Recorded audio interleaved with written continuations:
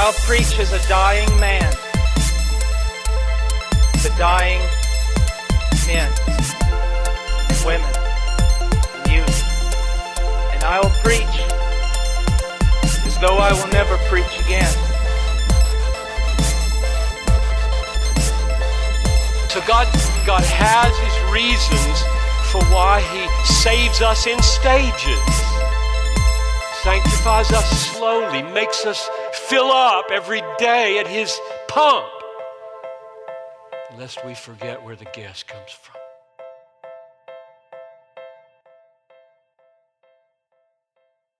Welcome to Follow Me to Heaven, where God's Word is truth and your questions matter. So, we have been in Ephesians for quite a while, right?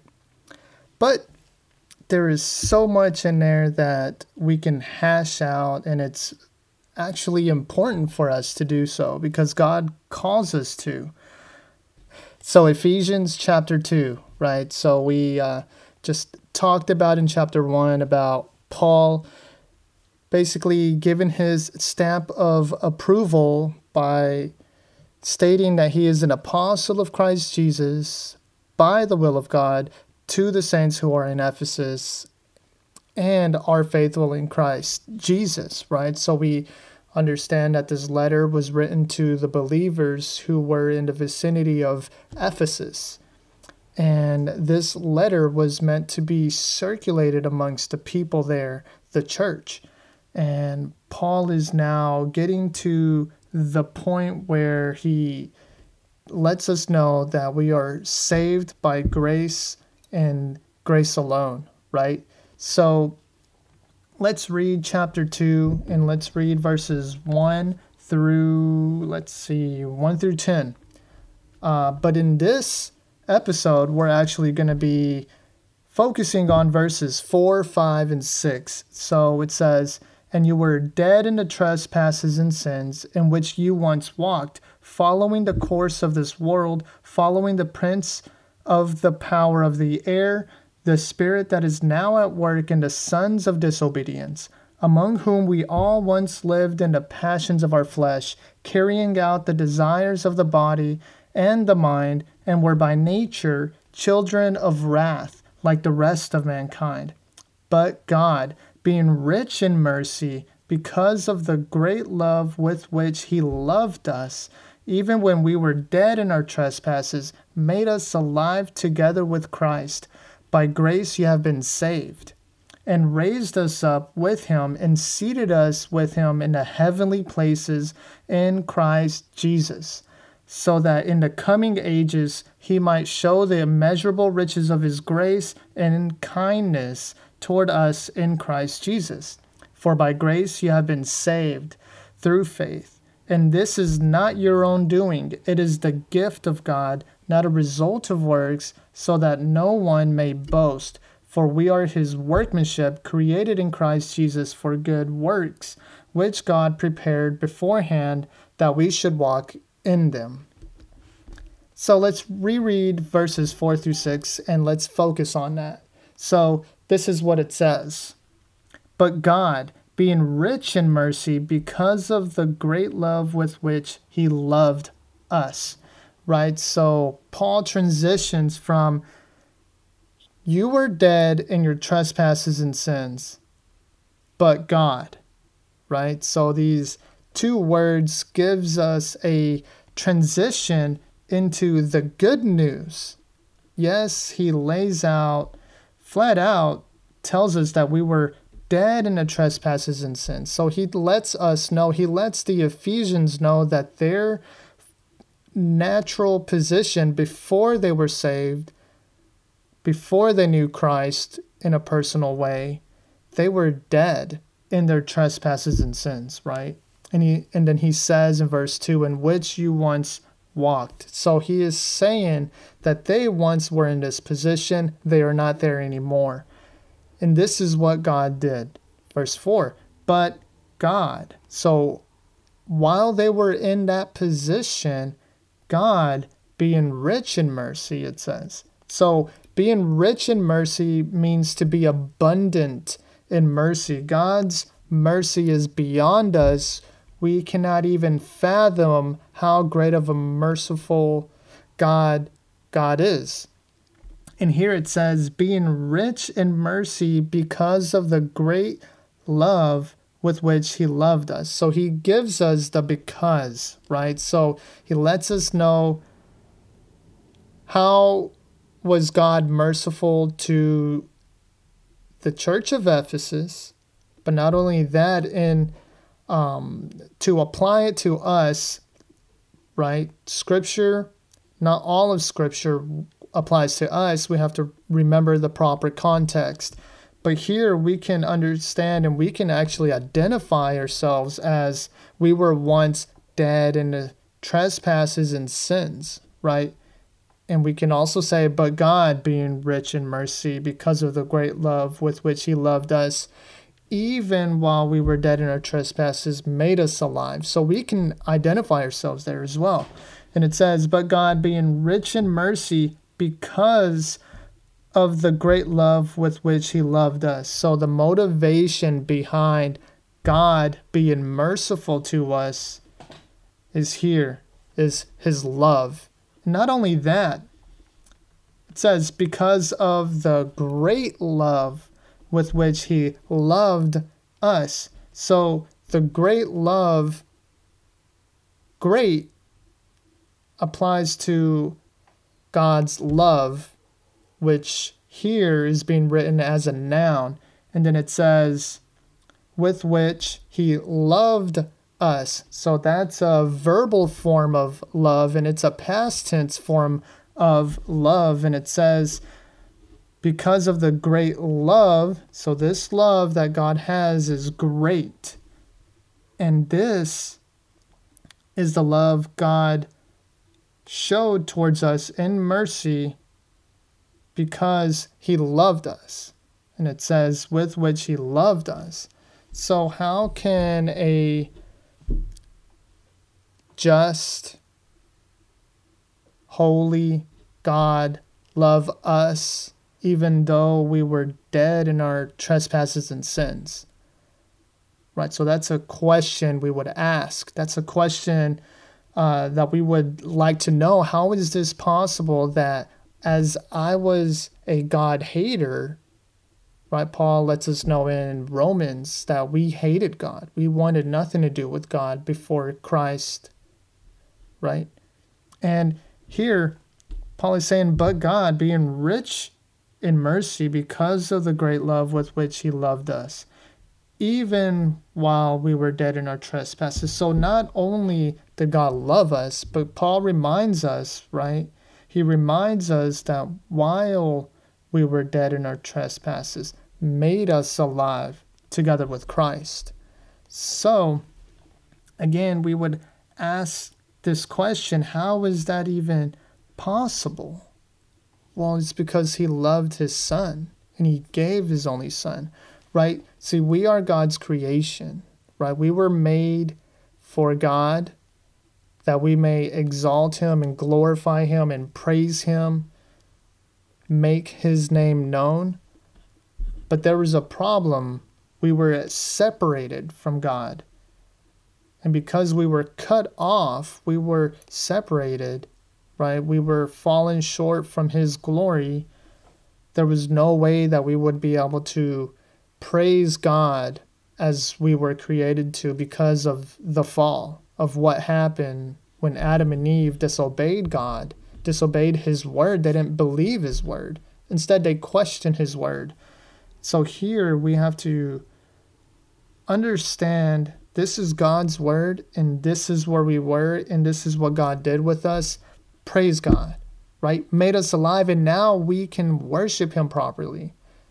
Jesus even tells us that in order for us to worship God, we have to do it in spirit and in truth. We have to be within that in order to worship God properly, right? We have to be reminded that there's a portion in the Old Testament where two men brought up strange fire to God, and God struck them dead. And the reason why is because They didn't do it properly. They did not worship God as God properly instructed us to. He gave us the standard in which this is how we should come to him and how we should praise him and worship him. Right? There's many churches out there that has gone astray from worshiping in truth and focused more on emotion and what can I do to move you to tears, even though this song has nothing to do with God's holiness, his righteousness, his justice, his wrath, his love and grace and mercy. No, they're more focused on how can I incorporate different instruments together to move you to tears, right? They're more focused in that instead of focused on let's exalt God with his word and truth and incorporate that with music in the background. You see, we got it flipped in many churches. They're more big on the lights and the stage and the smoke machine and loud music. And then the words are just repetitive, very shallow, has very little to do with God, and instead it has a lot to do with us, as if we are the center of God's trophy or whatever. But instead, God shows us that he is to be exalted among the nations, right? Scripture tells us that he is to be not only worshipped but exalted, and that everyone bow their knee before him because he is Lord, he is God. So here, but God being rich in mercy, so we were so far cut off from God, and here it says, because of the great love with which he loved us, even when we were dead in our trespasses. So being dead in our trespasses, it means that you are dead. Not only dead, but where do you dwell? Well, you dwell in your sin. You dwell in your trespasses, and this is where you are. So when we were dead in our trespasses, within that, God made us alive together with Christ. This is where our identity in Christ is unraveled, and this is what Paul is letting us know in this letter, and letting the Ephesians know in this letter, right? The church of Ephesus. He's letting them know that even though they were dead in their trespasses, made them alive together with Christ.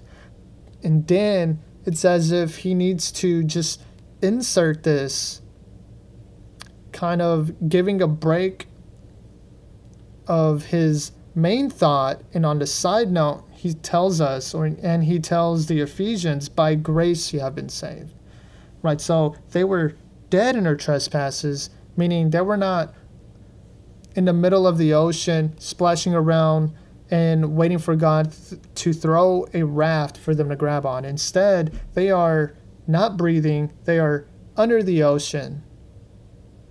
So they don't even know they need saving until God reaches down and grabs them. That's God's call. And whenever God calls us who are the elect, the faithful ones, right? The believing ones, the ones that will believe, whenever God calls, we can't do anything but hear his voice and come to him, because we recognize that voice. We know that voice and we come to him. That's our response to his calling, right? So he calls first and we come to him, right? There's many people think that they chose God, but in reality, God chose them before they chose God. The only reason why they chose God is because God first chose them. That is the proper order, and that is how God regenerates us. That's the idea of regeneration. We are made alive, and now because we're made alive, we respond. We come to God. So here, even when we were dead in our trespasses, made us alive together with Christ. By grace you have been saved. So let's talk about mercy and grace for a little bit. So what is mercy? That means us who are deserving of punishment, God does not give us that punishment. That is mercy. Grace is receiving that which we did not work for. So salvation, it says, for by grace you have been saved. So the saved comes because of God's grace. So by this grace we are saved. By this grace, God says, I will save you, and that's because of his grace. So grace is actually receiving that which we did not merit, right? So let's say you apply at a job, and 5 minutes later after you apply, the boss comes to you and gives you your 2 weeks paycheck before you even started your work. You would question him like, why are you giving me this? I haven't started yet, haven't worked yet. So that check represents God's grace because it's been given to us without us even working. It's not that God requires us to work in order to be saved, because that wouldn't be grace, right? We are given to what is due if we work for it. But instead, being saved by grace is that apart from us and us doing anything, God gives us this salvation, right? If we jump ahead to verse 8, it says, for by grace you have been saved through faith, and this is not your own doing, it is the gift of God. So, by grace you have been saved through faith. That is the gift of God. So, you receive this gift, you unravel this gift, and what's in this gift is grace, salvation, and faith. So God gives us the faith in order for us to call out to him, right? In Romans, if we go to Romans chapter 10, it says this in verse 13, for everyone who calls on the name of the Lord will be saved. 14, it says, how then will they call on him in whom they have not believed? And how are they to believe in him in whom they have never heard? And how are they to hear without someone preaching? Right? So in order for them to call on the name of the Lord to be saved, there has to be something done within them internally to believe, right? It says, how then will they call on him, right? So the ones who will call on the name of the Lord, they will be saved. So we need someone to preach to us that we may hear. And once we hear this, we'll believe it. And if we are the ones that believed it, we will call on him. And all of us who call on him will be saved. You see, that would be the order in how God saves us, right? He saves us through his word. Paul tells us in Romans 1:16, for I am not ashamed of the gospel, for it is the power of God unto salvation. So the power of God is the gospel. The gospel is the word of God. It is the word of Christ that is proclaimed to us. And it says in verse 17 of chapter 10 in Romans, so faith comes from hearing, and hearing through what? The word of Christ. So this faith only comes from us hearing it. And whenever we hear it, we come to faith. We come to the saving faith. And how is that done? Well, it's through the word of Christ. In Hebrews, it tells us that the word is alive and active and sharper than any two-edged sword, able to cut down through bone and marrow, right? Able to change us from within. because that's how God intends to save us. And that's done through vessels that preach God's word, God's truth, because that's the only thing that's going to penetrate anybody. And here it says, even when we were dead in our trespasses, made us alive together with Christ. So our identity is with Christ, right? So Christ was our representative. And whenever Christ was put on the cross, that's as if we were on there with him, right? And whenever he received the wrath of God for all of those who will believe in him, we no longer have to bear that anymore. Instead, Christ imputes our dirtiness, our sins and trespasses on himself. And in return, Christ gives us his righteousness. You see, we did nothing to receive this righteousness, but instead, God just gave that to us through our faith in Christ and what he has done, right? Jesus tells us in Mark, repent and believe in the gospel, right? That's Christ's standard in how we are to come to God. And then we read in verse 6 of Ephesians in chapter 2, and raised us up with him and seated us with him in the heavenly places in Christ Jesus. So now we get to our position. Where are we, right? We were once dead, or in this context, Paul writing to the Ephesians, he wants them to know that they were once dead. Verse 4, but God, verse 5, made us alive together with Christ, right? So what Paul does is he lets us know what God did to us, for us, and all of this was done by grace. And not only that, our identity, because we are with Christ or in Christ, we were made alive together with Christ. Not only that, we were raised up with him.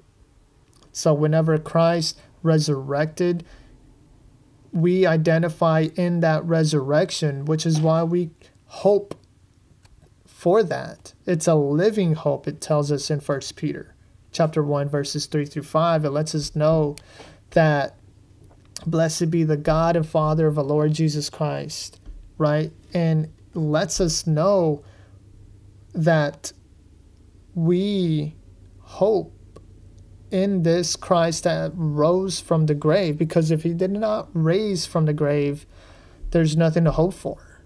That means once we die, that's it. There's no resurrection for us, physical resurrection, right? Whenever God made us alive together with Christ, that is the spiritual resurrection.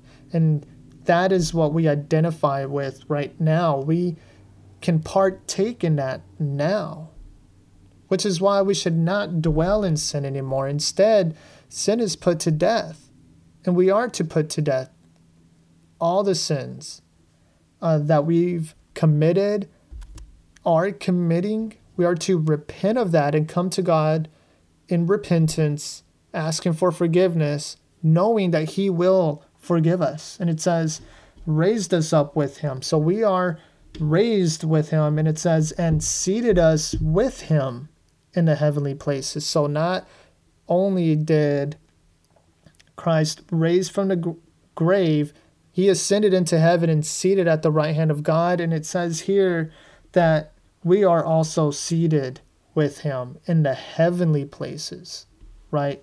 So where Christ is, that's where we are. And it says in Christ Jesus. So all of this is because we identify with Christ. We are in Christ, right? Not that we are literally inside of him, right? So when someone is going to school, but they are after hours. Let's say it's after 3. Let's say it's 6 o'clock, it's dinner time, you're at home, but you're also going to school. And I ask you, hey, are you in school? You would reply with, yes. You're not literally in school because it's 6 o'clock, it's supper time, you're at home. But me asking you, are you in school? And you responding with, yes, I am in school. It's the same idea that we are in Christ. And that's where we identify ourselves with. So if we are in Christ, we are saved by this grace that God lavished upon us, right? In his rich mercy. And this rich mercy is because of the great love with which he loved us. You see, he has chosen us from before the foundations of the world and brought about the Messiah through the lineage of Israel. And now made it possible for us to be reunited with God. And that's done through Christ. See, Jesus tells us that he is the way, the truth, and the life. Right? He is the one that has authority to give life.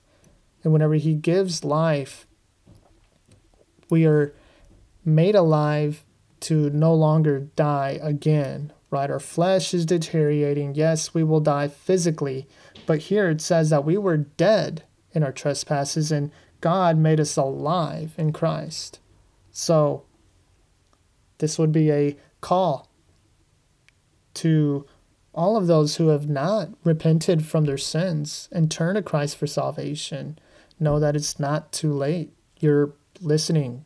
You're hearing the word of God, and it says here plainly how this is done, and it tells us that God himself makes us alive. There's nothing we can do. But here it tells us that even when we were dead, made us alive together with Christ. So Christ is central to everything. And here Paul just can't hold it in, and he lets the Ephesians know, and it's as if he wants to catch a breath, but he needs to add something in this, and he says, by grace you have been saved and raised us up, right? So he lets us know that our salvation is nothing that we work for, but it's given to us by grace, and that's what it is. So believe the word of God, because if you don't trust God's word, then there is no way of being saved. Because what caused the fall was Adam and Eve's deceived, right? Adam and Eve was deceived by the serpent and caused them to fall, caused them to question God's word. So let's not question God's word in a sense that, did God really say? No, we can read it here and it tells us, but God being rich in mercy, right? So we're not to question God's word and reading this and saying, did God really say this in his word? No, we're reading it here, and let's trust that God will enlighten us, right? See, in verse 17 in chapter 1 in Ephesians, it says that the God of our Lord Jesus Christ, the Father of glory, may give you the spirit of wisdom and revelation in the knowledge of him. We're to grow in this knowledge of knowing God, and that is done by the Holy Spirit that is given to us, that it's sealed in us.